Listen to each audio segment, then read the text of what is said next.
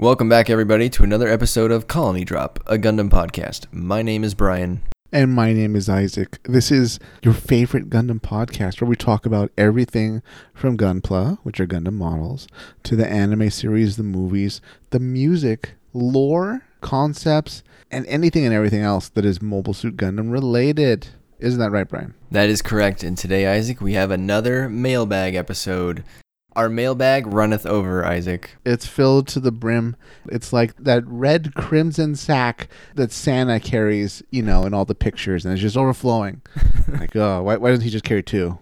Well, I thought his pouch was like magic, right? But why does it overflow if it's magic? Oh, that's true. Like, it could just be a pocket, right? If it was magic, he wouldn't have to carry anything. Maybe. Or do you think he make it overflow in the presence of children so they get excited? So they're like, oh my God, there's so many presents. Oh, yeah. Maybe he's like playing the part, you're saying? Yeah, he's like, all right, I better shrink that pocket little galaxy that I have in there, that little pocket dimension, and make it overflow. Okay. Right. I'll go with that. Anyway, so listeners, I think what we've been doing is a mailbag episode every 20 episodes or so of the show. However, that assumed that comments would come in at a certain rate, and apparently over the last 20 episodes they've increased, so we may not make it through all of the mail topics that we had planned for tonight. We'll see how it goes. But I think overall, Isaac, I would just like to say that we love the listeners because they have so many great comments. I love this. Yeah, we read your comments, if we don't respond all the time, if we don't address it even tonight. But number one, we thank you for them. You took the time to write down an answer. Sometimes there's something we requested during the episode. Other times just with your own comments, observations, ideas. And they're great. They're great. That's what these mailbag episodes are all about. They're about you, the people who must be heard, Brian. The Gundam fans.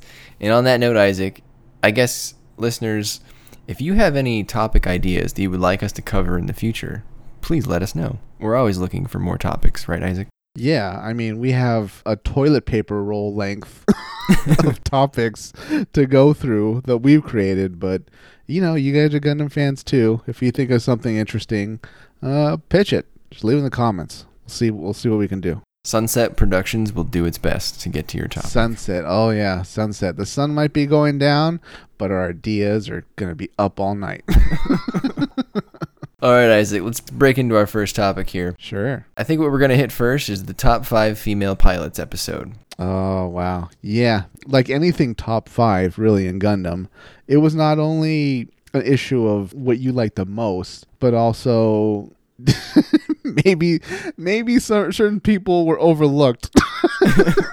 Right? Yeah, we got a lot of flack from certain people for excluding a certain someone, so I'm just gonna get it out there and do it up front here, Isaac. I'm not gonna read through every comment here, but I'm just gonna say that we got a lot of flack for excluding one Marita Cruz from Gundam Unicorn on both of our lists. She was not on either of our lists, and people were clearly like, "What is wrong with you people? Why is Marita not on your list?" You call yourselves Gundam fans? Yeah, so eat on you, I am me, not me. I know you both wanted Marita Cruz, Jason Schmel, sorry if I'm pronouncing your name wrong, and at least a few other people, I think, via other avenues besides YouTube. We heard your cries loud and clear that Marita should have been on the list. So what do you think about that, Isaac? Personally for me, Marita was great. I liked her a lot. She just didn't make it to the top 5. She was definitely in the top 10. But I'll say this, listeners, and I fully understand if you disagree with me here.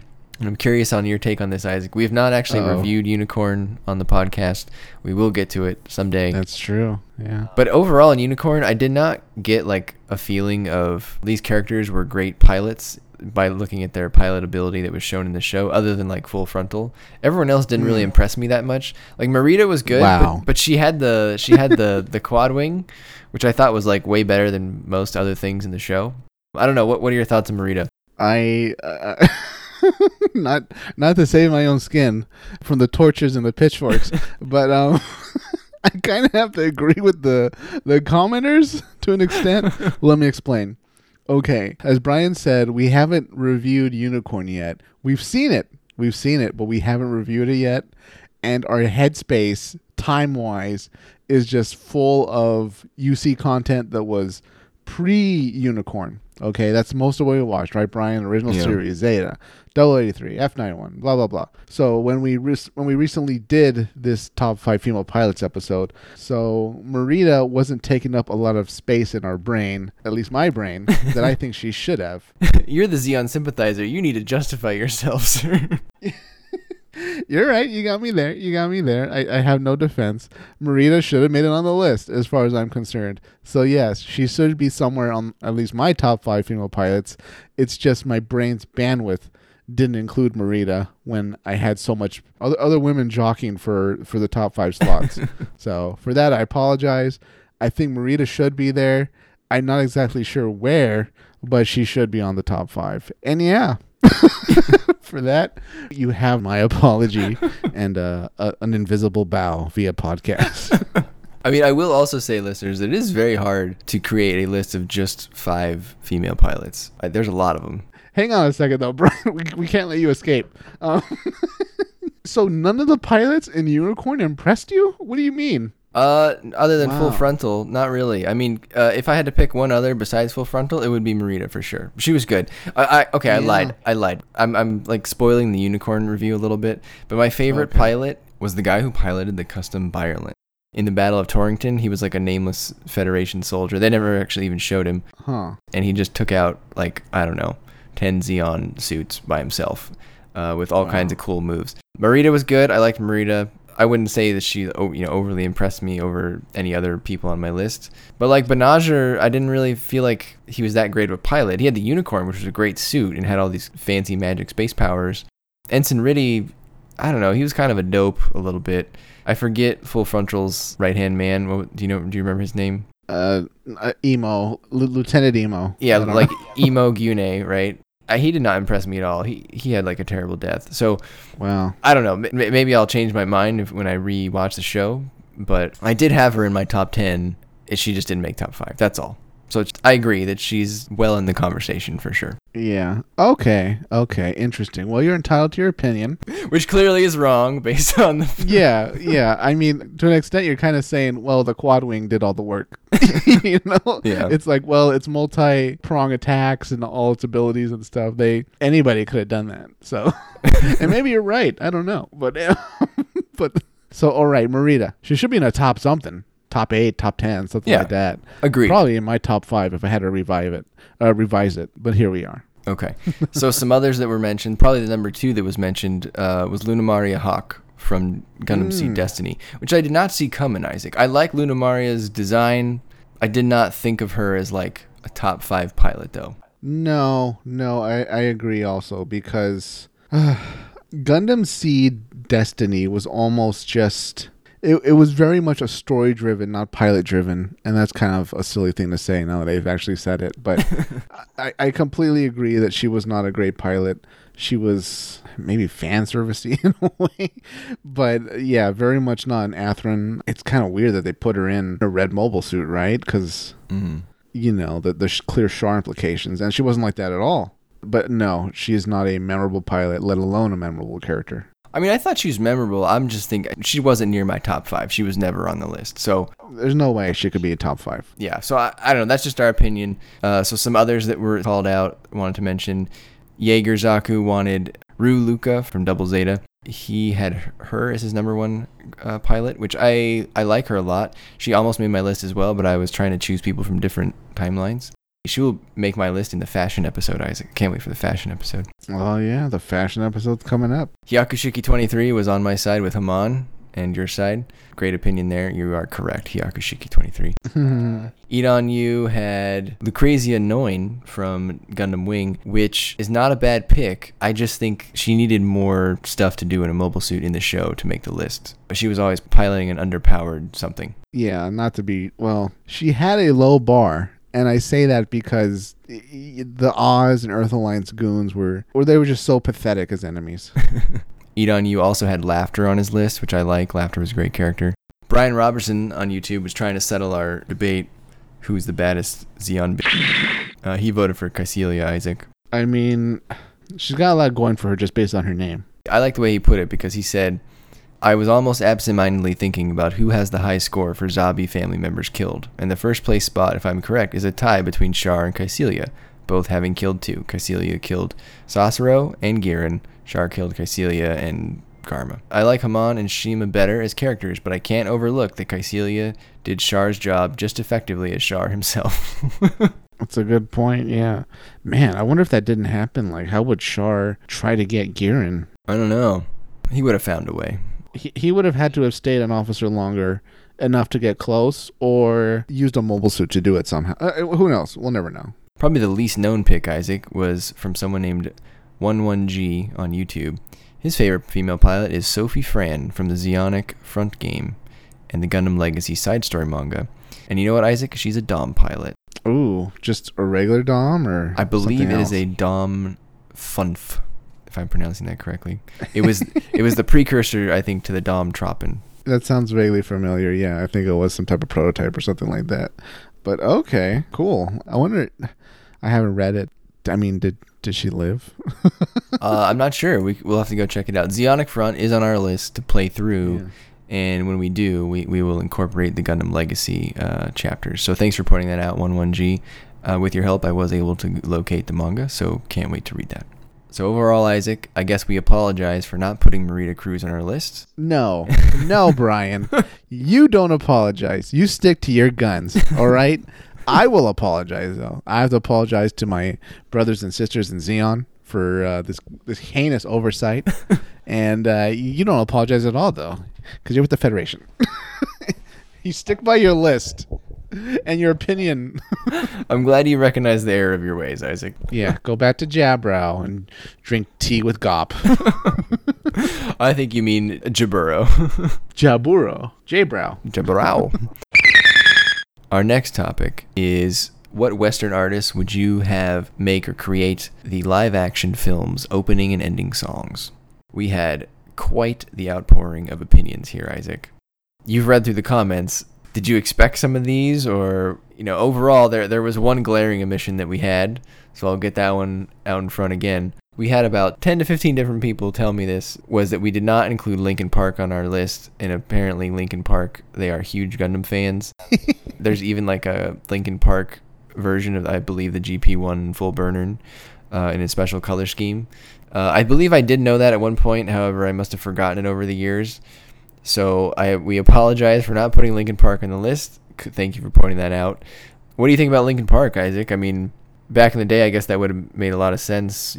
The lead singer has obviously passed on. I'm not sure what that means for their desire or willingness to do the movie. I mean, Mike Shinoda is still around, obviously, so it would just sound a little different. It would still be Linkin Park, I suppose. But yeah, very tragic.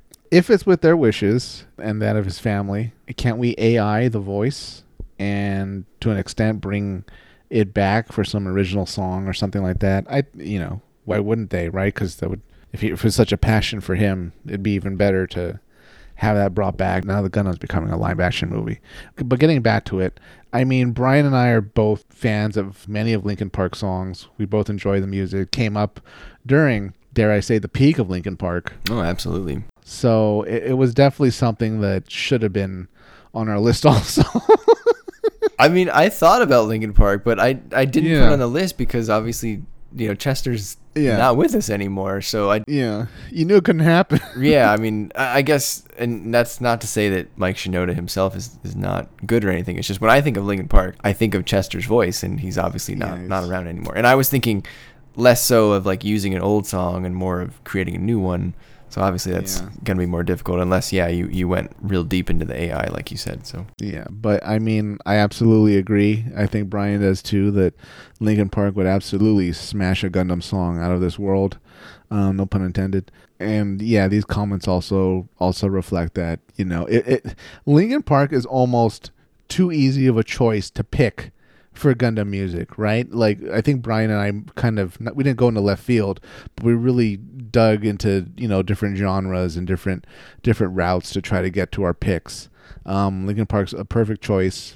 and it's very much like saying your favorite ice cream flavor is chocolate.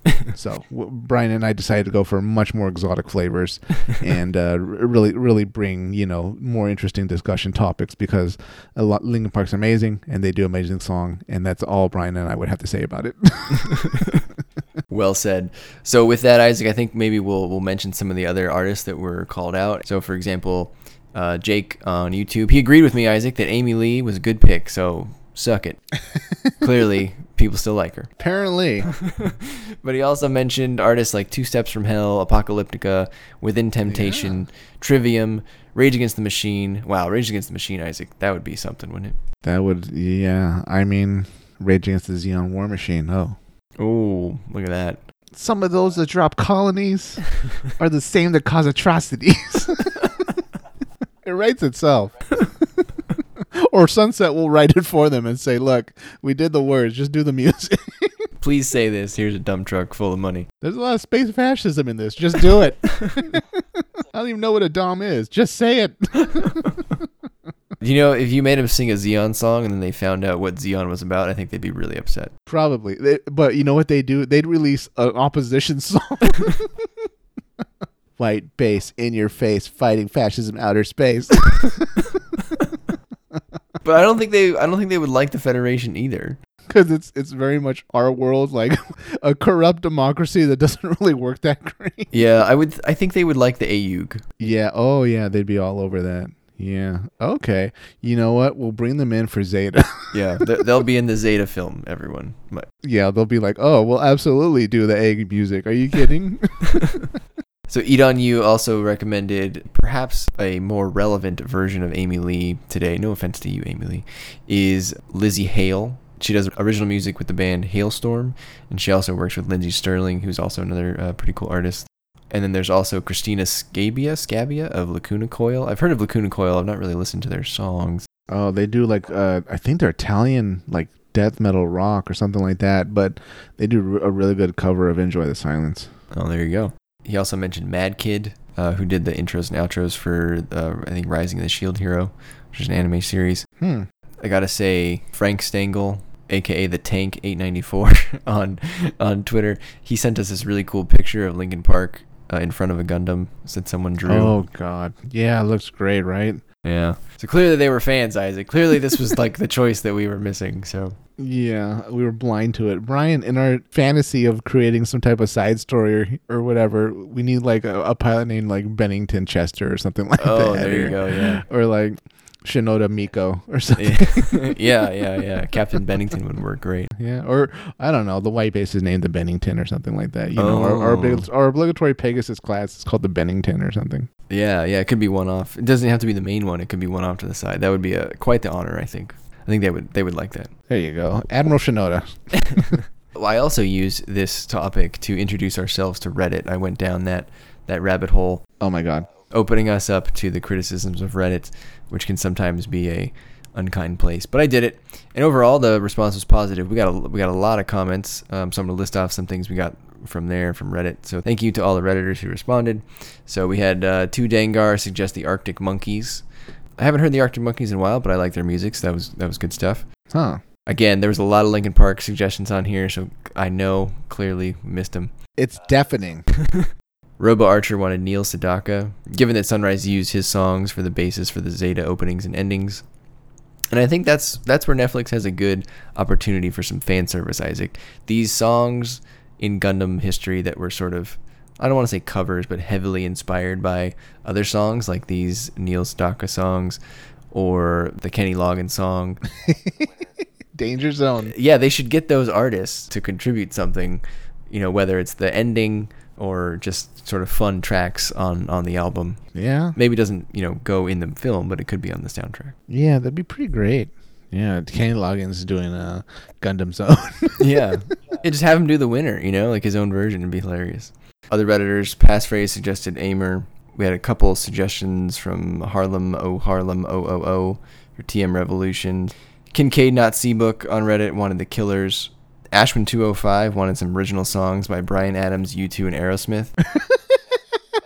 I liked him because he had clearly thought about this before, Isaac. This was not the first time that this had run through his mind. He was prepared. Wow. I mean, if this is a love story, Bryan Adams will sing the hell out of it, won't he? Yeah, Like, why not? he did the song in Robin Hood, and like that was a huge hit. Like people were like, "Oh, and that's like a wedding song for some people."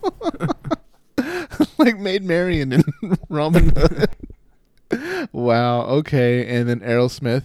I mean, their song at the end of Armageddon was pretty good. Yeah, I mean, Aerosmith has a lot of great songs, so you just got to find one that kind It of got fits, emotion. Okay, I like how this guy thinks. right? Yeah, I'm telling you, Yeah. this is not his first rodeo. Huh? Yeah. No. I mean, I laughed at first, but man, you picked some winners. Now that I caught my breath. I'm like, whoa, good on you. Yeah, I'd love to hear like a U2 Gundam song. Wow. There you go. So thanks again, listeners. Those were some great suggestions, and we apologize for leaving out Linkin Park. Yeah, man, what an oversight. We're all about oversights, apparently. Brian, we're just too caught up in the now. We ignore what the majority would pick, what the masses would pick, and we just try to go for something that's just different and unique. All right, Isaac, let's hit on a lighter topic. We did an episode about what if there was a Gundam hotel along the lines of the Star Wars hotel, the Galactic Star Cruiser, right? Is that what I already forgot what it's called? It's called the Money Pit. The Star Wars Hotel LARP experience. So I Am Me and Not Me on YouTube, he was thinking of a moon race from Turn A museum experience. This, you could have attractions from any canon and, frame the interaction portions as old protocols or psycho waves reacting to the guests.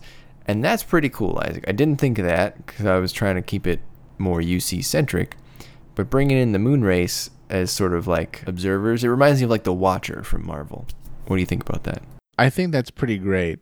Using the whole moon race and saying, well, you can kind of go into any Gundam time period as long as the moon race is kind of your portal to it. Why wouldn't you? Yeah, that's a great idea. You could be in like a moon race ship or something like that, or the moon race Gundam museum ship.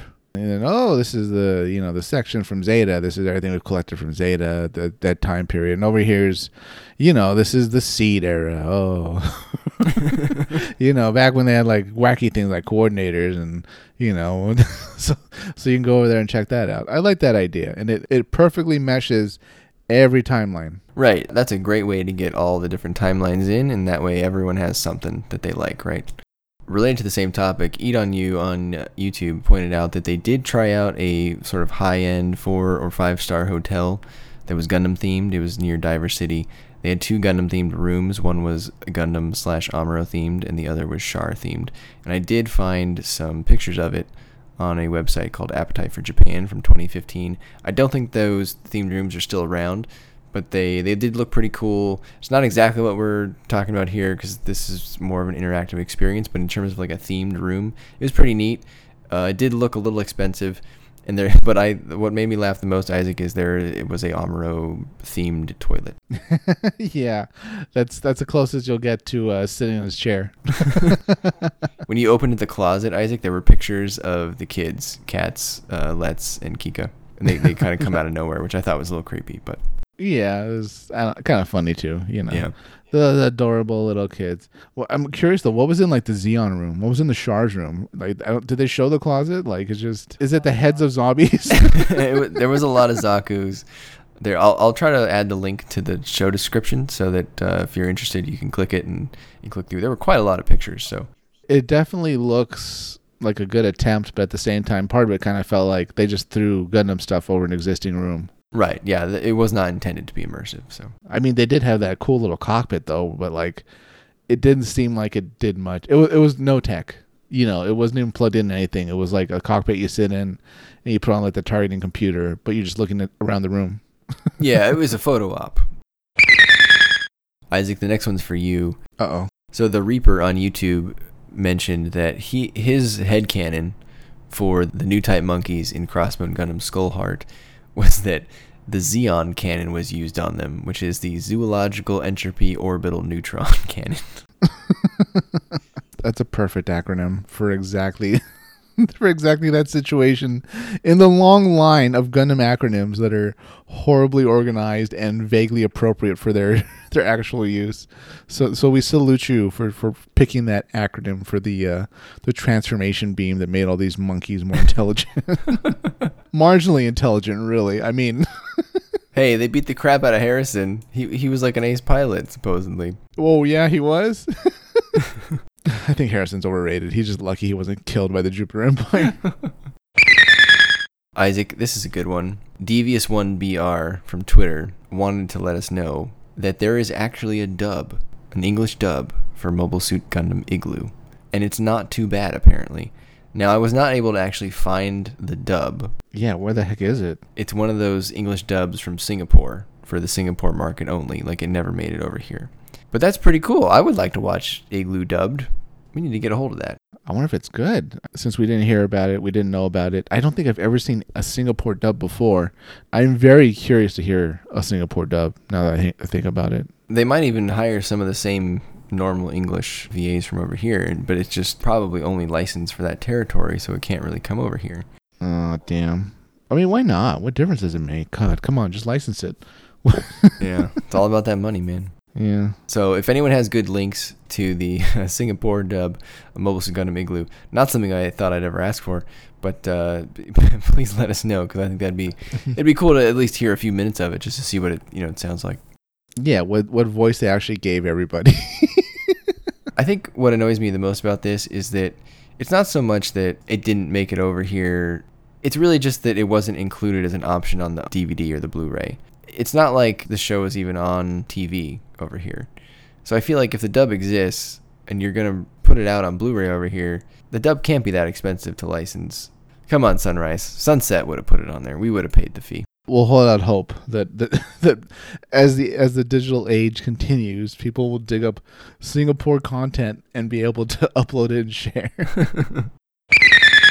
All right, Isaac. Like, this is probably our heaviest topic for today, Isaac. I don't know what you think, Isaac, but the discourse that we spurred on Gundam Wing, I thought was great. There were a lot of deep comments here. A lot of different people spent a lot of time on their comments, their points. So greatly appreciated. And it was a lot of fun to read through and correspond with you all. So again, thank you.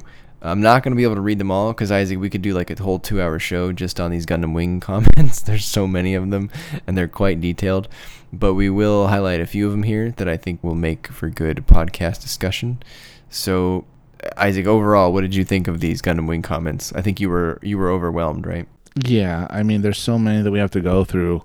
We try to pick at least this first batch. There was going to be pretty interesting topics, but I mean, this just shows that we aren't alone in the Gundam universe, Brian. There's other super fans out there that have all these ideas about lore and concepts, and they have their own headcanon, and they have their own ideas about, things that we talk about on the podcast, and they just want to share it. So this is great. This is amazing. Absolutely keep sharing. Absolutely keep commenting. We really appreciate it. And we actually read it and respond. So thanks for that. And yeah, those of you that, maybe don't like Xeon or the Zombies, you can keep your comments to yourself. Oh. Or Doms. Particularly Doms. If you don't like Doms, you can just turn it off. Yeah, me and all the Dom listeners, we'll pull up in our little hoverboards and skates, and we'll be outside your house and come outside because we can't fit inside. I'm envisioning it going exactly like the end of Jay and Silent Bob Strike Back, where they go and they find all their internet trolls. That's going to be you, except you're going to be out for the people that don't like Doms. Yeah. Did you say Doms or the obese version of Mobile Suits? Yeah, I said that. Bam! Kick their door in. Right in the kisser, yeah. But back to Gundam Wing. So let's start on these, see how far we get. So Jake on YouTube had a lot of good points. Well, the one that made me laugh was, one of the biggest gripes I have is how OP the Gundams are. 3 of them specialize in only melee combat. For f***'s sake, you'd think Oz would just spam them with beam weapons and wait till Heavy Arms runs out of ammo. Same with Wing. He's got a point there, Isaac. I mean, Oz could just kind of step back. It's a bit of an oversight on their part, or it just makes them seem more incompetent. Yeah, well, Oz was incompetent by default because they lost all their power. Well, true. You can kind of say it in a lot of situations, right? Why not sit back and just spam? Yeah. They kind of were doing that, I thought, at a certain point. Weren't they? Yeah, I think... definitely once the boys made it to space. I feel like that's how Death Size was done in. I think something happened on Earth, though. I remember maybe it was a Sand Kingdom. I think that might have been the situation, too, where they're like, well, they're not going anywhere. Just do the usual Dom thing where they just walk slowly and fire, you know? Another user on YouTube, Honest Observer, was knocking it out of the park with these wing comments. So I've highlighted a few of your points here for discussion, so we'll see how far we get. First, I think Gundam Wing, as you guys pointed out, has a lot of great ideas, but is hamstrung by its execution. Conceptually, it reminds me both of Metal Gear Solid 2 and The Matrix Reloaded, which both came out within a few years of Wing being broadcast on Toonami. An installment within a larger franchise that just has too many high-minded ideas and monologues that just serve to confuse the viewers. But it was ahead of its time in a few ways. The Mobile Dolls forecasted the inevitable rise in drone warfare. I think he's pretty spot on with that, Isaac. I mean, there's a lot of talking in Gundam Wing. There's a lot of ideas. Was redone today, or even actually done today, and it didn't happen in the past. That whole discussion about mobile dolls and, you know, humans fighting humans versus humans fighting machines would have almost taken over the whole series as its main plot point, main struggle between people's ideals. Because I feel like really in this kind of pacifism thing, it's we all kind of agree to that already, right? Like everybody wants peace, but the whole discussion about, well, should we use machines as weapons and should we not? It's much more complex and nuanced. Right. Maybe this show was trying to be about pacifism when what it should have been about was how to get to pacifism. And I feel like maybe that's where it was trying to go, but it didn't really get there. He took the words right out of our mouth, right? It was so many high-minded concepts all kind of thrown together and mixed up that it might not have been done properly. Fans would disagree, but I like to think many of us who enjoyed parts of it would say, yeah, this thing it's half successful in some areas and other parts are just a mess. There was quite a bit of love, Isaac, for the Leo, the Tall Geese, and other Oz suits. They are not quite as disliked as we dislike them, but he was wondering if they're, like, for example, he enjoyed the Ares. He liked the large thrusters on the back. And he was wondering if there was an equivalent in the Universal Century that you could think of, like some sort of Earth-based suit that was specialized for flight combat. And if I think of One Year War, the only one I could think of was the Goof flight type. Can you think of anything else? I know if you go to MHQ, you know, there's just a flood of mobile suit variants that we've never seen, that they claim exist. Like, you know, the Zaku flight type, the Dom flight type, the Ifrit flight type, the Gion flight type. I don't want to pull on those because, again, I've never seen it in a manga and I've never seen them in an anime series or OVA or what have you. So, no, I don't think Zeon had a ton of air mobile suits, and I'm struggling to think of anything the Federation had that was mobile suit based that could fly other than the Gundam. Well, the Gundam essentially could fall with style to Earth and protect itself from the atmosphere, but nothing like the Ares, really, or to that extent, even the Taurus, which could transform into a bit more of a better attack fighter. Yeah, nothing comes to mind.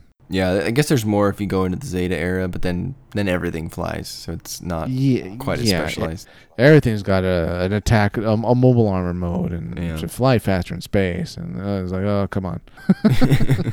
That didn't last long. You're a mobile armor, and you're a mobile armor. Yeah, you can transform. Like, well, I really don't want to transform. Why don't we just keep the frame the same, and we just make the engines go faster? Like, no, you need to transform for some reason. You need to take a spherical shape. It's more intimidating when you approach your enemy that way. But I'm going to have to go against some of these wing comments, though, Brian, because, like, yes, the Ares was great, and it has cool thrusters because it can fly, but it's still such a hideous, big fighter pilot-looking helmet thing, monster, flying around with its folded-up knees, you know, and the Taurus is also kind of a cheap thing because it, you know, kind of lays on its back, and it's got its optic sensors just looking into the sky, not even looking forward when it flies. That always struck me as weird. I don't see how people like the Leo. There's also somebody, I forgot who, he commented that he liked the Leo, but the one he said he liked didn't even appear in the series. It must have been in a manga. It was like some super custom Leo that was so customized it practically looks like a Sazabi or something. It's like red. It has a cape and a crown. Oh yeah, You know, that might have been. Yeah, I think I might have given him that one because there was someone who commented with that one a long time ago, and I can't find the comment anymore, so I don't know who it was. So whoever you are, thank you for sending that one because that was the coolest Leo I've ever seen. But yeah, it wasn't in the show. Please agree with me on this though, Brian. At that point, it's not even a Leo. It became a different suit, right? It became a lion. Well, yeah, I mean, because it was that powerful looking. Like it's not a Leo. yeah, it looked way cooler. I mean, again, I think the Leo, it doesn't have to look so drab. You know, if you put some more colors on it and bring out some of the details and put some more accessories on it, you could make it look okay. But the ones in the show, I just thought were, you know. You know what that is? We saw that in Iron Blood Orphans, right? I forgot who it was. It wasn't Mikazuki. It was somebody else. They got like a Gundam, and then like at the midpoint of the show, or maybe at the end of season 1, it got such a dramatic facelift that it had like a completely different looking body. Do you remember that? I think it was previously skinny and then it got fat, or it was previously a fat Gundam and then it got skinny. Well, yeah, it was Galio, and he changed his Gundam Kamaris into the Gundam Vidar. Is that what you're thinking of? I don't know. It might have been one of the good guy Gundams actually. Oh, okay. Well, then it was Akihiro getting the Gundam Gujin from that bad guy, and then turning into the Gundam Gujin Rebake Full City.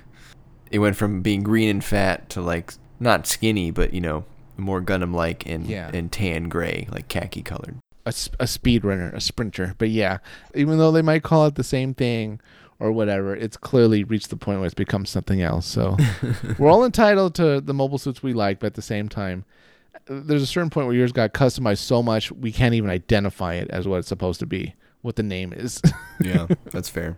One of his next points, he says, definitely worth reflecting on why this became and remained so popular. And what if Cartoon Network had introduced Gundam with a different series? How would they have done instead, do you guys think? I don't think 0079 would have worked for that younger demographic. And my thought on that, Isaac, is I kind of agree with him, because 0079, I don't know that it did that well on Toonami. No. I think a lot of the people like got into Universal Century because of like 8th MS Team and 0083 more over here anyway, and I think that's because Americans like shiny things. I don't know that Americans like old animation. Yeah, absolutely. And more to your point, Wing hit when the iron was hot, right? It was red hot because of the boy band craze at the time. So it was very popular. I'm glad that they used that avenue to introduce Gundam. And I think only by introducing that, then you can bring in things like the original series. And then afterwards, you know, 0083 and, you know, 8th MS Team, things that were much more crisper, very recent, and very palpable for American eyes. He also said that he loved the idea of the show more than the show itself. And I thought that was a great way of putting it. And it also made me think, Isaac, that there was a lot less choice back then. So when an anime came on that you liked, you really latched onto it, even if it wasn't perfect. But now there's hundreds of anime just at your fingertips. And so if Wing had come out today, you know, would it have caught fire? I don't think so. Yeah, that's a good way to put it, right? Huh. No. Ironically, well, at the risk of sounding sexist, maybe among a more younger female demographic that would really enjoy watching it. Maybe just because of the whole boy band thing and could be, yeah. You know, yeah. But getting back to your point, I feel like back then, anime was pretty much you found some DVDs and you kind of took a chance. Or you found bootlegs and you took a chance, or you logged on, not logged on even, you turned on the TV and you hoped you caught it on Cartoon Network at the end of the day. And then the way you'd find out about other animes you should watch is probably at your circle of friends that also watched anime at school. Nowadays, and you know, dating Brian and myself, this was back in like, you know, the early 2000s. Nowadays, sky's the limit. You can watch old shows, you can watch new shows. There's so many different genres that are available to you. I don't think Wing would have been as meteoric because it had a monopoly back in the day when it came out. So now it would just be one among many. And on that note, Eat On You on YouTube is adding that he watched Wing in the last 6 months, and the easiest comparison he can make with it is it's like Friends or The Office or Parks and Rec. It's good to have on the background while doing something else, something you've seen a bunch of times, or it's got a very simple plot and doesn't require your full attention. The last time I watched Wing, it was something in the background while working on a few model kits. And that kind of makes sense to me because remember, it was airing on Cartoon Network and it would air every day. And if you just had it on, if you just knew that, hey, I'm home and I'm going to watch Toonami, I'm going to leave it on in the background while I do other things, while I do homework. I think that was a common thing that people, that kids or teenagers in the target market would have been doing back then. I was doing that. I'm sure you were doing that. And so if you see the same episode over and over, by the third time, you already know what's happening, so you don't even think to stop and think like, does this make sense? Because you already know that's just what happens this episode, and that's, you just go with it. It's kind of like Dragon Ball. Yeah, I'd believe that. I wouldn't say it's so much because the plot's simple, but more because there's points where it just zigged and zagged so much that you're just kind of like, whatever. They're talking about pacifism, and I know in 5 minutes there's going to be a battle outside the castle, and that's it. That's it, right? True. So I'd almost want something even more brain dead in the background, like G Gundam. Here's a question for you, Isaac. Another listener on YouTube, Ryan Cook, asked if we are going to read Glory of Losers after this. And again, for those that don't recall, Glory of Losers is sort of this newer retelling of Wing and all of its various side stories, kind of in one manga package that's a little bit more streamlined. And he's asking this so that once we read Glory of Losers, then watch Endless Waltz, then we could read Frozen Teardrop, Isaac, which is the sequel. I believe they are light novels, which have the characters from Gundam Wing moving to the Mars sphere to try to colonize Mars. Oh, God. I believe Hiro and maybe Relena were put into cryo sleep, so they have not aged much, whereas some other characters like Duo have actual time has passed, and Duo is a lot older now. I have not read it, but I've read a few things that happen, and it's quite bonkers. So I would love to suffer through Glory of Losers just so that I could hear you read Frozen Teardrop and review it, because I think you ranting about Frozen Teardrop would be hilarious. I'd love to. And, even though I'm not the biggest Wing fan, yeah, I want to continue the journey and see what happens with whatever shenanigans they get up to. God, who's left to fight? I thought they brought peace. I thought that's what the whole point of this conflict was. Well, didn't that message at the end of the show say that there was peace in the Earth sphere? What about the Mars sphere, I think? You got me there. Uh-oh, is it Jupiter? They have to deal with their own Jupiter. Crux Dogati's coming for you. He's back. It's a new Dogati. Here's a humorous note. So Christian Wolf on YouTube, he says, lots of people like to complain about how anime was better back in the day. But I distinctly remember a time in the early 2000s when Anime News Network had a post about current anime that's on TV, in which they declared that Gundam Wing was the smartest, most intelligent anime in any programming block. Wow. The bar was low, I think. They didn't have a lot of competition. Well, and he goes on to say, folks, never forget that in the late 90s and early 2000s, a lot of anime fans judged the quality of a show largely based on how batshit confusing it was, which is partly why Wing and other stuff from that era managed to have such a hold over so many viewers. They're saying Evangelion without saying Evangelion. That's funny, because the first person who commented right after him said it was I am me and not me. He said, we live in a post-Eva society, because he clearly got the reference, and that was immediately what I thought of as well, was Evangelion. Yeah, anything confusing and referring to anime at that time period, I'm like, of course, they're talking about Evangelion. Yeah, that's right. So what about that concept, though, that anime was better back in the day? I feel like that's a whole separate thing. I think it's true in some ways and false in others. I think as you get, and I don't know, this is just for me, I don't know how you feel, but as I get older, I think the best you can do is just enjoy whatever you liked from whatever era for what it is. It's not always better or always worse, I can kind of second that. I'd say that everybody has nostalgia, right, for the first anime series that they found. That's almost always almost their favorite one, right? Right. The first genres that they really dived into. They got a lot of good memories talking about with their friends at high school or college, whatever. So for that reason, yeah, you and I will always have our kind of original series that really kicked us off into anime. You know, the 0083 and Cowboy Bebop and Outlaw Star, Trigun, everything else that we saw back in the day. But what really I think is good about now is just the sheer variety, the ability to watch it on demand, to binge, definitely. So I think not so much that they're spoiled nowadays if you're just getting into anime or if you've been into anime for a few years. But, this is going to be your nostalgia in 10 years, 20 years. And you also have to remember that whatever you're watching today was greatly influenced by stuff from the past. So whatever you're watching today would not exist without Cowboy Bebop and Trigun and Gundam Wing, and how many people became interested in animation or storytelling because of those shows. So or space fascism, or space fascism, right? Yeah, how many little space fascists, yeah, they watched Gundam growing up, and they're like, you know what, we should end democracy.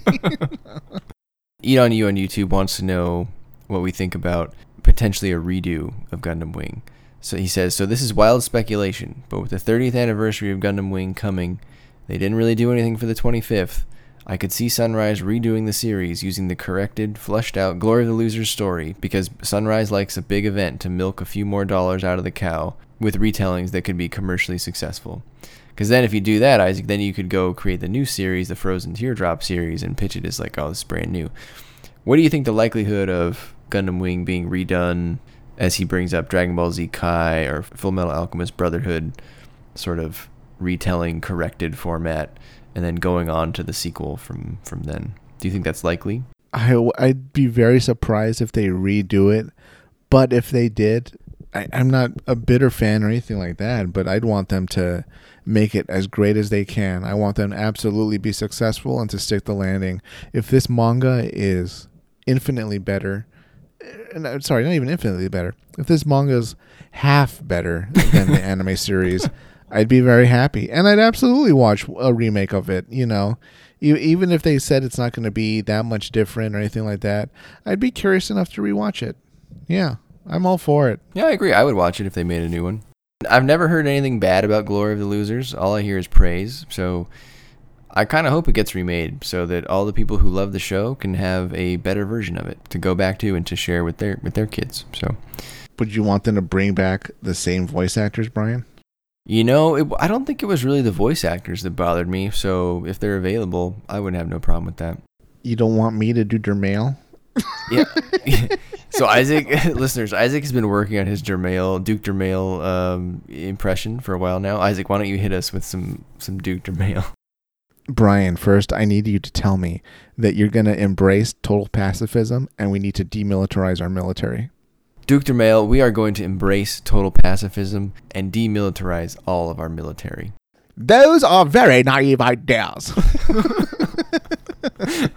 So please send in a rating of Isaac's Duke Dermail impression. But first you have to watch that scene in whatever episode that was in, where like Dermail's meeting with Relena, and she's like already been elected the queen of Ramafeller, and she like tells him that, and he immediately fires back that it's so naive to say that. It's like day one of you being queen. Yeah, day one. I think we should undo everything we've done up to this point, and I've been here for 24 hours. Sure thing, Your Majesty. I think that was also the same meeting though, where Dermail found out that like almost everybody in the room was backing her up, and he needed to like quickly be careful. Yeah, that was when he tried to start playing a little bit more of a 3D chess, and it didn't work out. No, he ended up in a shuttle in space getting blown out of the sky. Yeah, never get on a shuttle in space in Gundam. Never ends well. No, oh god, get in anything but the shuttle. Yeah, just wait. Yeah. Just stay on the ground. And if you're in a colony being attacked, never get to the colony shelter. Just get off the colony. But not in a shuttle. Oh, that's such a catch-22, right? Yeah. You're damned if you do and damned if you don't. Yeah, I guess if I had a choice between the shuttle and the colony evacuation block, I think I'd still take the shuttle. Really? Huh. It depends how bad the attack is, right? Yeah, because you know the moment like any mobile suit sees that shuttle taking off on a runway, they're gonna blow it up right before it gets to the exit. You know what? You just get like a little maintenance like ball or little mobile pod thing, whatever, and go into space. That's your best bet. Yeah, something neutral looking. You don't want either side thinking that you're gonna fight with them. A cargo tug. No, we've almost never seen a cargo tug get blown out. You know. Another point here from Honest Observer, which I thought was a good one and interesting. He says, I have to say that one thing Wing, despite being the one to kick the whole damn Gundam Bishonen trend off, has over both Seed and 00 is better character models. Despite having older and rougher animation, the Wing boys look more distinct from each other and less bland than the glossy dolls of those series. That goes to both the pilots. Glossy dolls. He's right. He says that goes to both the pilots and the secondary characters too. I think the crazy hair of Wing actually helps in that situation. And of course, this is subjective, but I thought about that, and I think I agree with him. The Wing designs are a lot more memorable than both the Seed and 00 designs for me in terms of character designs. Seed just has those big eyes. Yeah, really big eyes, right? Yeah, and Seed came out in that time when that art style was popular, and it was really on the one extreme of that, and I don't think in a good way. And 00, they're not ugly in the same way as Seed, but they're like too clean for me, I think. 00, maybe it just seems generic to me. I'm going to say that they both have pretty noticeable designs to me. I mean, sure, there was an overall glossiness to Seed, sure. Definitely very bright compared to like Wing's somewhat more muted colors. Not that Wing was very dark at all, but the design of the characters, the hairstyles, the colors used, it very intentionally kept them different and diverse in Seed. Wing, to an extent, their forms were much more similar, I'd say. You could almost be forgiven for thinking they were all, cousins or something, except maybe Catra. But Seed, you looked at some of the pilots on both sides and you'd be like, no, these people can't be related. He's got green hair. And Izaki's got like a bob haircut. Men don't have bob haircuts or white hair like that. So, but that's cheating a bit, right? Like, how? Your design is head to toe. Yeah, but I think when you start branching out into like bright green and white hair, I feel like it's a little cheating's the wrong word, but it's, if you compare your stuff to someone who stuck to a more realistic color palette, of course you're going to remember, well, he's the guy with green hair. Well, you're the only one who used green. Like you didn't read the assignment, but maybe. I don't know. But going even further, like 00, maybe just because of my lack of interest in that series, everybody kind of blends together. I could have named 5 characters in 00. I think I can only name one of the villains. Ali Al Sanchez. Well, there's the pilots. You got Setsuna. You got Lock-On Stratos. Oh, of course. That's it, right? No. Check it out. Hallelujah Haptism. This is one of the worst names in Gundam history. The design, the head of them, right? That died. Aeolia Schoenberg. Yeah. Whatever. Right. But who is the other? We're missing like 2 more Gundam Meisters. First of all, they were called Meisters, Isaac, which I was always like, what does that mean? Why you're a Meister? I assume Mr. Aeolia went deep into his German roots and said, well, we're not going to call them Masters. We'll call them Meisters. Mr. Areola. You know what? Even though this was a much more superior series, and I'm talking about Iron-Blooded Orphans, some of that carried over, right? Because I really don't remember a lot of supporting characters on the side of Tekkadan. We had blonde guy with like medium hair, blonde guy with short hair. We had red hair guy that piloted something and died. Well, I think though that in Iron-Blooded Orphans' case, you would definitely recognize them from their actions and from what they were doing in the show. I think that might have been a specific decision to keep Tekkadan a little samey because they were all the human debris. They didn't have... That's what they are. Thank you for saying that. That's my favorite word. But then your main ones were very distinct, right? Like Akihiro, Mika, Orga, Biscuit, rest in peace. Those were all... You can't forget Biscuit. No. Oh my God. Talking about character designs, Biscuit sticks out like a sore thumb, right? He looks like they got an animator just for him. Because the style looks nothing like anybody else in the series. The proportions of like his head and his eyes, like all those poor kids are like so malnourished at the beginning of the series. Is Biscuit eating all the food? Maybe he's not viewed as human debris. You think they like the company before Tekkadan, whatever it's called, like Global Security or whatever it was. Oh yeah. You think they he was actually like an employee, so he was getting like regular rations. I don't know. He does seem more well nourished than the rest of the cast. Yeah, I think he did, because if you remember, he had like siblings, right? He was like, his wages were going to his siblings or something like that. Remember?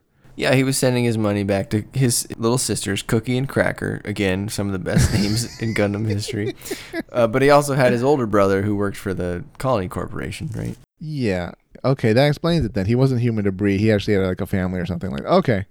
All right. Good for you, Biscuit. And you know what? He was a high earner because he could afford to eat whatever he wanted. So it sounds like we're maybe not totally in agreement at this point. But I guess I'd be interested, listeners, what you think in terms of like which show has your favorite character designs. Is it the rougher, older animation style shows? Is it the new glossy dolls, as Honest Observer is talking about? Or is it somewhere in between? Isaac, here's one for you. Jonathan on Facebook says, regarding your idea for a G Gundam spin-off, I think Heavy Arms would make a perfect Gundam America, especially if you look at the Ingel unit. If you think about it, when it comes to America, everybody thinks of guns and our overwhelming military power, so he fits the bill almost perfectly. You know what, Isaac? If you paint Heavy Arms red, white, and blue, and maybe you retheme it to be like AR-15 themed, I don't know. Could be a Gundam America. Yeah, I like that. It could definitely look well with red, white, and blue, right? Because it's already got a lot of white on it. It's like, red, orange, and yellow. So I think that absolutely works. Yeah. I think even the Gatling gun wasn't that made in America? I'm pretty sure whatever the Gatling guy's name was, it was invented for the Civil War. Oh, could be. Let me do a quick Google. All right. Made by Richard Jordan Gatling, who was an American. There you go. Thank you, Mr. Gatling. Gundam America it is. All right, Isaac, next topic, Endless Waltz. So there were two great things sent in about the Serpent. So Honest Observer writes, an old fan site taught me that the 13th constellation refers to I can't pronounce this. Ophiuchus, the snake, which is considered the 13th astrological sign and corresponds to Serpent. I assumed by the first conversation introducing Dekim and Marimea, where she says the mobile suits came from her father, the Serpents were at the very least an Oz design that either the Marimea army copied or they stole some suits that Treize had been keeping in reserve. Though you guys make a good point that their walking Gatling gun design doesn't seem to fit with Treize's chivalric notions. Maybe that means he scrapped it and they built it anyway. So I did not know that the Serpent was the 13th constellation. So does that change your opinion on the Serpent, Isaac? I still think it's weird that he would use an astrological sign since he's not part of Oz, but I guess maybe if it was an Oz design, that does make sense. Definitely the face looks very Oz, right? But at the same time, yeah, it's like, you find out there's a Soviet weapon that had like NATO designated designed optics or something like that. You'd be like, well, they'd have to have stolen it or been aware of it at the time and developed it. Like they reverse engineered it. I don't know. It doesn't make a lot of sense, but they very much maybe wanted to tie that in somehow. And that was the best way they could. Like, oh yeah, this one's got a Zodiac name too. And it's the only one that wasn't used. And look, it even looks like the mobile suits from this timeline. Honest Observer also wanted us to weigh in on the titular line about history. History being an endless waltz, the three beats of war, peace, and revolution continue on forever. I have no problem with that line. I liked it. What's your thought on it? You're the history buff. How did you take that line? I wouldn't so much say revolutions all the time because, sometimes your government and history, the way it plays out, you don't really have a revolution. Your government just gets toppled by maybe another country, or your country kind of ceases to exist and splits in half. Things like that happen. But yeah, I'd say for the most part, even just a cursory knowledge of history shows that we're either going to be at peace or we're going to be at war. And we never stay at one or the other for forever. So that's how things go, and Gundam captures that very well. Eat On You adds an interesting thought that I had not had before. I think this film answers a what-if question in the Universal Century. What if Mineva went with Delaz instead of Haman? Mary Maya is the polar opposite of Mineva, and there are a lot of similarities between Delaz and Deccan Barton. Also, the timing just works out to where there is zero chance this is a coincidence. So do you think that Mary Maya is a alternate version of Mineva, essentially? Do you see them as comparable characters? What do you think about that comparison? That's pretty interesting. I've never really thought about it, but now that it's mentioned, yeah, I absolutely see them as comparable characters. The only difference, though, is really the nature of their fathers. Dozle wasn't really the actual leader of Zeon at any point, whereas Treize was absolutely the leader of Earth for a lot of points in the series. They were also somewhat controlled by people that weren't family, but kind of claimed to be. Mary Maya had Deccan, Mineva had Haman. So they have that kind of shared puppet role in their series. Yeah. So I think they absolutely kind of rhyme together. I think the difference, though, is Mineva was more controlled when she was younger than Mary Maya. When Mineva's Mary Maya's age, I feel like she's a more competent character.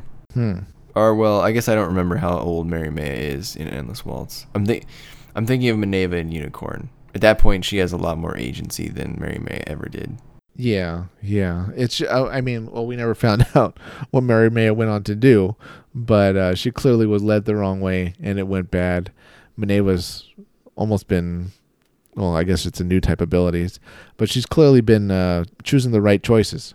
Honest Observer wanted to know if there were any UC characters that resemble Treize, and his suggestion was perhaps Paptimus. Ugh. I'm not sure how I feel about that comparison with Paptimus. What? I mean, I'm not the biggest Treize fan, or the Paptimus fan, but wow, I don't really see that. Do you? I don't think I saw it in Paptimus. I was thinking the two that came to mind for me were Zabine or Darrell Rona, but only in the sense that they had the aristocracy shtick, going. Neither of them were good-natured as Treize, right? I feel like Treize, at his heart, is noble. I'm not sure that that's true about Zabine or Darrell. Yeah, I'm gonna go way into left field, and I'm gonna say Treize and Lancero from Gundam X. Lancero was a very committed Space Revolutionary Army officer, but he was also proved to be much more on the side of humanity and peace. Treize maybe went about trying to create peace the wrong way, but in the end realized he needed to kind of die in order for peace to actually happen. You cheated, though. That was Gundam X. It was supposed to be Universal Century. Okay. All right. In the Universal Century only. Great answer, though. That's a deep cut right there. Yeah. No, I was about to say Gato, but like the only thing they share in common is their ideals, really. Like how far they're willing to go for their ideals. That's the closest I could get. Yeah. And they're both such extra pilots. I'll give them that. Yeah, that's true. Okay. So we'll move on to another topic, but again, thanks again, listeners, for all the Wing and Endless Waltz discussion. That was quite the discourse, so really appreciate you all taking the time. Isaac, let's move to the Jupiter Sphere once again. Oh, no. Eat On You was wondering, with respect to the Steel 7, Crossbone Gundam Steel 7, why the 7 pilots we got were those 7 people. And he was saying, look, they need 7 pilots. That's easy considering all who should be alive. Tobia, Judah, Rue, Hathaway, Benager, Riddy, and Jonah from Gundam Narrative. This would be the most OP Gundam team ever, but because half of them were created years after Steel 7 was written, we as the audience miss out. So I don't know that all those people would be willing to sign up for the Steel 7 assignment. That said, I guess if you didn't have a limit on your 7, Isaac, would you try to go get those 7? Or like, who should be on the 7? Oh boy. I mean, I agree with his thought on Judah. I feel like he would do it, and he kind of would have done it had he not been helium shipment thing. Yeah, I'd agree with that. But like, I don't know. that kind of puts in like logistics. How do you get those people, right? Yeah, I mean, you need a lot more time, I suppose, to go get them. None of them know each other, right? If something like Benager and Ensign Riddy, I feel like the Unicorn sequel will sort of I said take them off the board one way or another in my reply. I don't know that Benager wants to fight anymore. No, he was anti-war from like the first third. Yeah. He was never on board. Yeah, he didn't really even want to get in the damn thing. So it's almost like in Gundam, the more powerful of a pilot you are, the more anti-war you are, and you just want the war to end.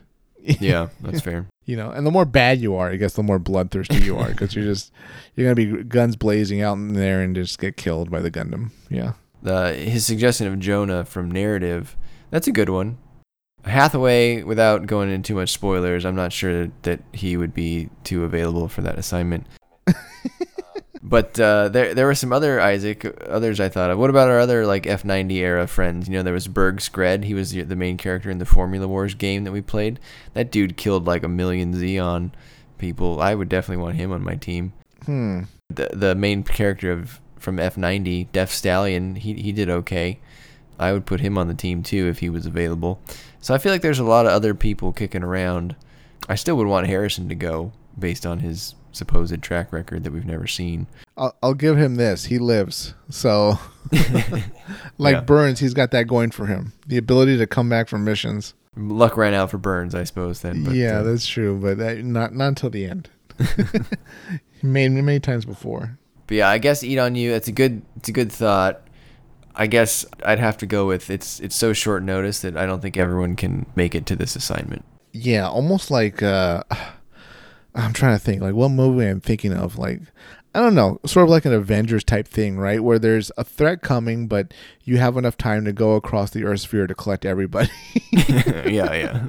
I can see that working, just not within the time limits that we almost always face in manga stories that have to be really being under the gun to get something done. And as you pointed out during our review, they wasted several hours having their nice meal from Geary on Earth when he was a chef. So I mean, they did have to kind of, I guess, placate him, right? Like he needs to be patronized, and we have to eat the food before we can actually bring him on. True. Here's an interesting one, harkening back to our games discussion from a long time ago, Isaac. Hugo Sandez on Twitter says, if you guys could make a Gundam game, what would it be like? And I replied that we would both want, I spoke for you, Isaac, so I apologize. I said we would want a sequel to Bonds of the Battlefield, which is that one where you sit in the big cockpit and all the data is shared across all the arcades in Japan, that is playable and translated in the United States. Absolutely. Yeah.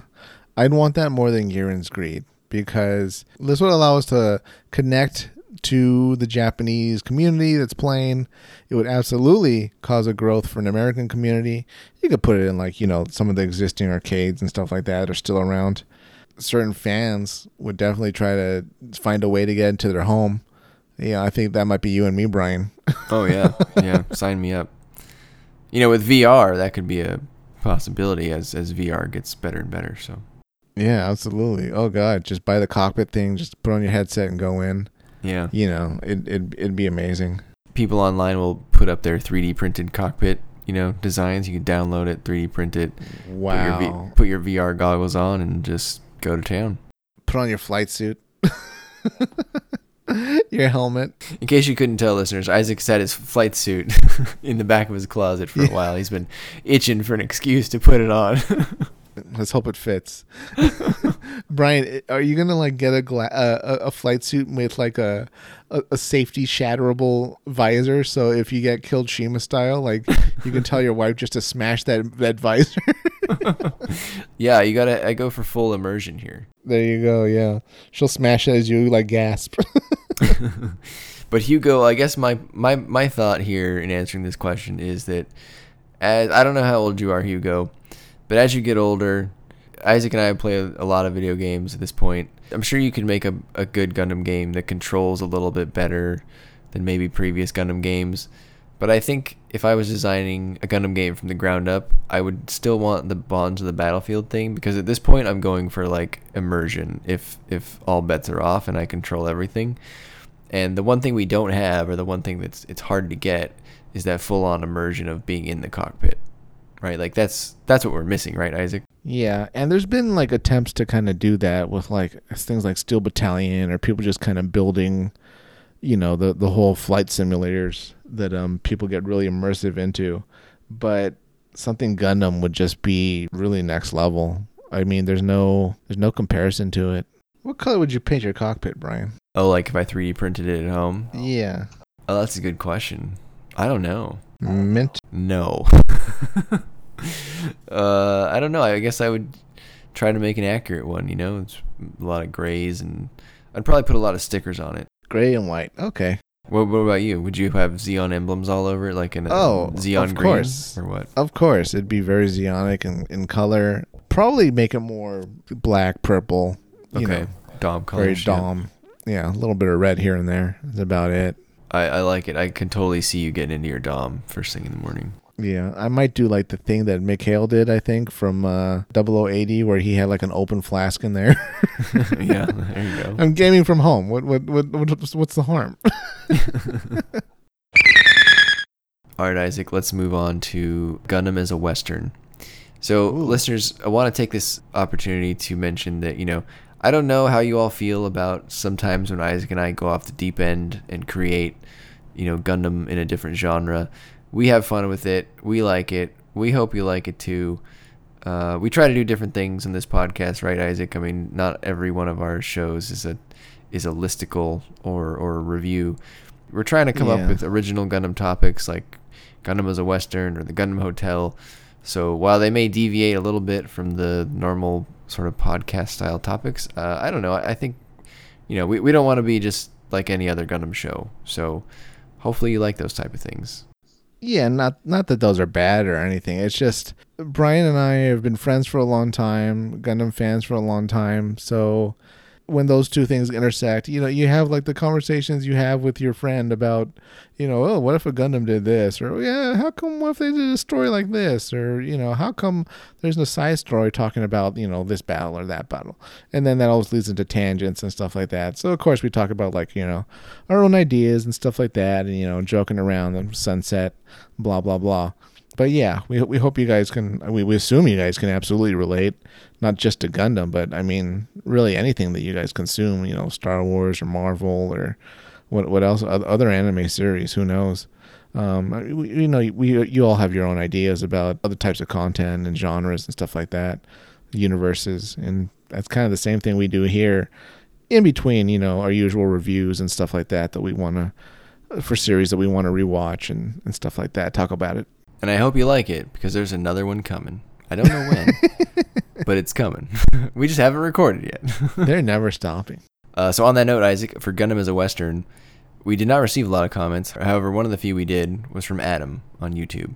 And Adam, you wrote us a book, and I love it. So thank you.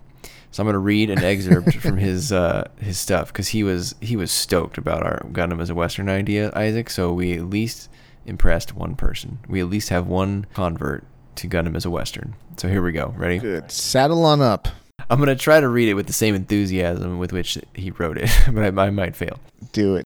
On to my opinion, he says. First, I want to say, kind of funny how you guys didn't point out that the first Gundam series often does feel like a Western because of the barren lands and dystopian towns. I mean, Amuro finds himself eating bread in a saloon, so Western isn't so far off for 0079. Next, I totally disagree with the team idea. This theme idea of a Western, for me, set ablaze of the idea of a solo Gundam pilot moving through the world just like Clint Eastwood's Blondie. That and, of course, Vash the Stampede, as you guys mentioned. For me, it would be heavenly if the protagonist was basically a straight ripoff of Blondie and almost always tried to use the Gundam as a last resort because of how much attention it draws. He would move from town to town, seeking jobs as a hired gun, only to run into outlaws that used mobile suits for overwhelming advantage, forcing him to eventually use the Gundam in its overwhelming force.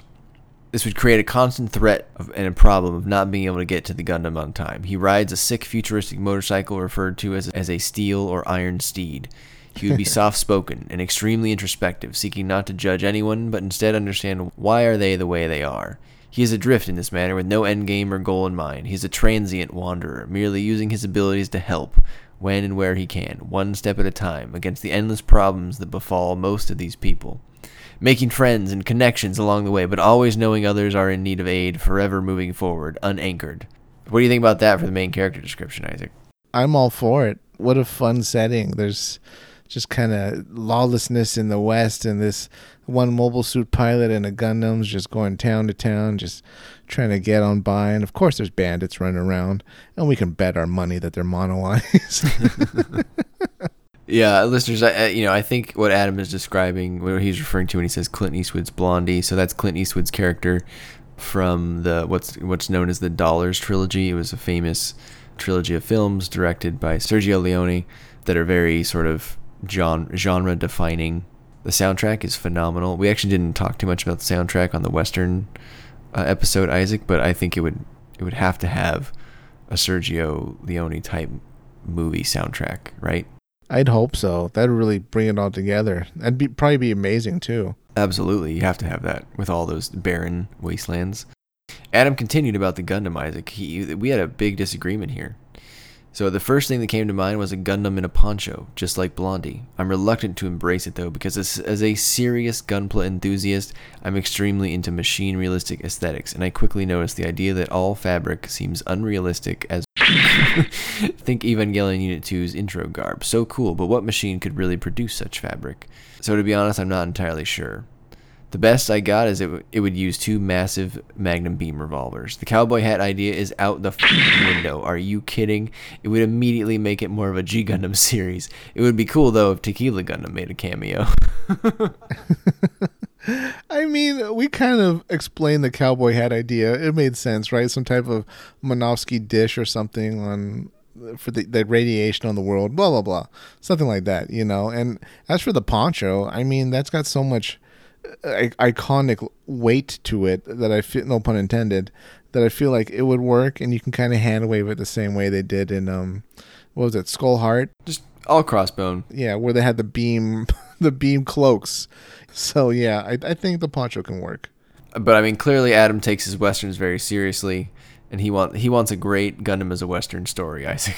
Yeah, I'd even be happy with Tequila Gundam in the background at some point. And Jake, another commenter on YouTube and Facebook, he actually sent us some pictures. Apparently, Tequila Gundam makes an appearance in Build Divers with some modifications. It's called Tequila Gundam Daniel Custom. So Tequila Gundam's sticking around. It's got 2 revolvers. I think it has a spot in the show, Isaac. I hope so. Would that be some type of like alcohol-related episode or something? Like, of course, there's a Tequila Gundam that shows up alongside Whiskey Gundam and who knows, Champagne Gundam. Maybe it's during Prohibition, Isaac, and Tequila Gundam is like an outlaw.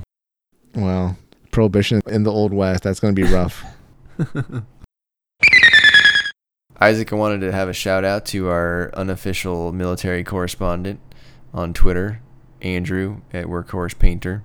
Also used to be known as Workhorse Diesel. You said he's on loan to us from NATO, right? That's right. He's taking a break from the fighting the good fight out against the forces against democracy. Well, right after we did our last mailbag episode, Isaac, he put together a display of his new 1-year war gang of mobile suits. He's got an AK guy, a Goof, a Zaku, a Dom, wow, and a GOG, and they're all custom painted. How about those colors on that Dom, Isaac? It's pretty cool. They all look great. I like the white shoulders, and look at the beam saber. He even did it like it's heating up or something, right? Because it's like white hot at the bottom, and then it just gets the gradations of the heat as it goes up. Look at the GOG. It's all aquatic-y, Yeah. Wow, great painting. I like the jungle, maybe forced camo on the Zaku. And then clearly the Gulf is an officer, right? Because he went wacky with his paint scheme. Yeah, he's clearly the leader here. He's got quite the elaborate shield. I like that. He's like, you know what? I want everybody to know that this is my Gulf. I am really effing important. Oh, he's got a shotgun too. That's cool. Yeah, I wonder where he took the shotgun from. Oh, and the Zaku. I just realized the Zaku's got the 90 millimeter. The machine gun you like, yeah. Yeah. The much more advanced one. Nice. So, Andrew, it's people like you that make me embarrassed to post my Gunpla because I cannot paint like that. Yeah, this is what Gundam's all about. Look at the AK guy. Like, initially you look at it and you think it's kind of simple, but he did that cool thing where along the edges of each segment, it got a little bit darker, right? So it's like got almost a weathered look to it, like it's been used in the environment. Yeah, that's some classy airbrush shading right there. Yeah, very nice. Wow, this is impressive. See, this is why we pick good correspondents, Isaac. We don't just pick anyone. You know what? When we do our side story, I hope we remember this shot, because they should probably be in the side story. Yeah, there you go. Andrew, we're hijacking your designs. That guy's going to be in the side story, the Gov commander, and then this rest of this little squad. I don't know. We'll call them something. We'll call them the gang. Gang of 5. I think our side story takes place in space, so we'll have to figure out a way to get the At guy and the Gog moving around a little faster.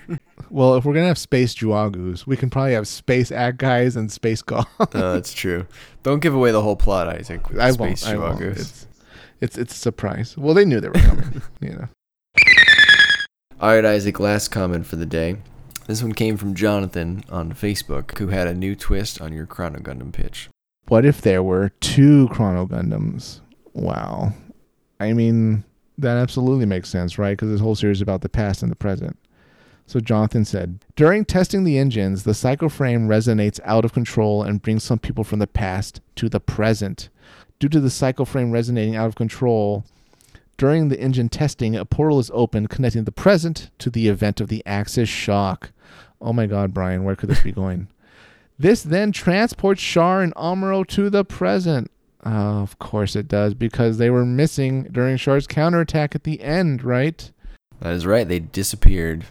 They time ported, Brian. Char leaves his escape pod and steals a red Chrono Gundam during the confusion and faces off with Amuro in the new Gundam. Char gets the upper hand, immobilizing the new Gundam, and takes off in the red Chrono Gundam. Eventually realizing the true power the red Chrono Gundam possesses, Char goes on a journey to right the wrongdoings of the human race through time and space. Wow. Like, we have to go through time to catch him? Like, it's a time chase movie? Yeah, it's a time chase, time race, And you know what's going to happen? Char's going to go to the time of the dinosaurs and successfully drop the asteroid. Jonathan continues. Amuro and the rest of the testing team must then chase after Char, continuing Amuro and Char's fight to a final battle to stop Char once and for all. Chrono Gundam versus Chrono Gundam. He later wrote, maybe have a moment where Amuro foils Zeon's Operation British by shorting the colony to change its trajectory, causing it to land in Sydney instead of landing on Jabrow.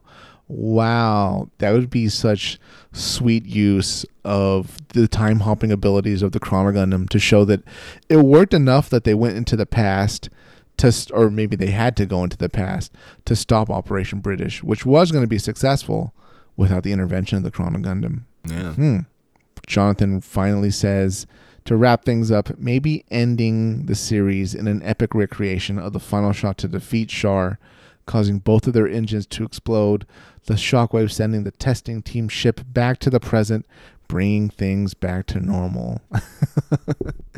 He said he realizes this is a bit of a stretch and it kind of resembles 0083, but anyways, he hopes we enjoy the idea and maybe make a Chrono Gundam pitch episode 2. Maybe we will. Maybe we'll come back to it. I mean, alternate universes and stuff like that are always interesting. What if, what could have been. What do you think, Brian? Well, Isaac, he really took your idea and really ran with it here. He sprinted. He really used it to connect the Universal Century timeline backwards and forwards from the 1 Year War to the Axis shock. Quite the feat there, Jonathan. So what did you think of it, though, Isaac? I mean, this was your baby. I think this is, in many ways, an improvement on my idea because they're actually using it to go through time and influence things. But seeing Char and Amuro come back and continue the fight, it really explains where they went. Do you like that explanation better than the one we got in Unicorn / narrative? Yeah, with their whole, how their spirits lived on or whatever, and their souls lived on. I was never a fan of that kind of explanation. To me, they kind of, I preferred the whole MIA dying, Yeah. But this is, why not? Why not kind of do that? Unless fans feel like it's going to be such an eye roll. that they lived and they went through time and then they ended up impacting like events in the past, but of course that raises the question of, well, how did they know they had to go into the past to fix those things, to make them happen the way they did? Fair. Unless they happened by accident. But of course now we're talking about, we're going to make ourselves cross-eyed talking about time paradoxes. So yeah, I really like, Jonathan, how you dug deep and you went to all these different ways that we actually get to use the time traveling ability, and it actually kind of shows that it did have an impact in what we've already seen. I think any manifestation of Chrono Gundam would have to be in some sort of alternate timeline. Your pitch, Jonathan's pitch, doesn't matter. Both of them would just really rile up the purists, and I think there'd be a lot of eye rolling. That doesn't mean it couldn't be a very fun series. I mean, I would watch it if you made it. I think the likelihood of something like this getting made is pretty low. Do you want, like, at the end of it turns out it was all a dream for, like, Amuro, and he's, like, on his way to, like, I don't know, some colony? He's still on his way to Fraubo's house in 0079. No, it's Fraubo waking him up. Oh, yeah. Amuro, why aren't you eating Amuro? He's like, God, I had this insane dream. There was like a war. Something about a thing called a Gundam. In that continuity, though, Temray is still an actor. Yeah. And before he goes insane. Jonathan, you're part of the Chrono team now. Official Chrono consultant. Come to the Chrono team, where we always have time for more ideas. Oh. Zing. Well, Isaac, that was all we had, I think, on our list. Just want to say thank you again to the listeners for tuning into the show. We greatly appreciate it. Please send us your ideas and keep those comments flowing. Yeah, absolutely. Keep them flowing. We appreciate it. Got our little colony drop community. All of us Gundam fans united in our love for Gundam. No matter what series is your favorite, who's your favorite pilot, what's your favorite mobile suit, what's your favorite song from the series even. We're all united in our love for Gundam and mobile suits. Except if you like that 00 movie. Oh, yeah. Oh, God. And also another movie that must not be named. Right, Brian? Oh, boy. It starts with a G. Gee, I don't know what you're talking about. Those are fighting words in our households. I'm just kidding. If you like the 00 movie, it's okay. But it's not really. No. No, it's not. Who likes it? No, there was at least a few commenters that was like, I do like the movie. They've been banished. They've been sent to Jupiter with no water. Lucky for you listeners, we have no power over you whatsoever. But Dogady will when you get to Jupiter. Ooh, I'm just going to yell at you from his fish tank. All right, listeners, please remember to like, comment, subscribe, and we'll see you next week. Isaac, take us out. All right, listeners, before you go to sleep tonight, stand next to your bed, get on your knees, put your hands together, look up at the ceiling, and hail Zeon. Good night, everybody.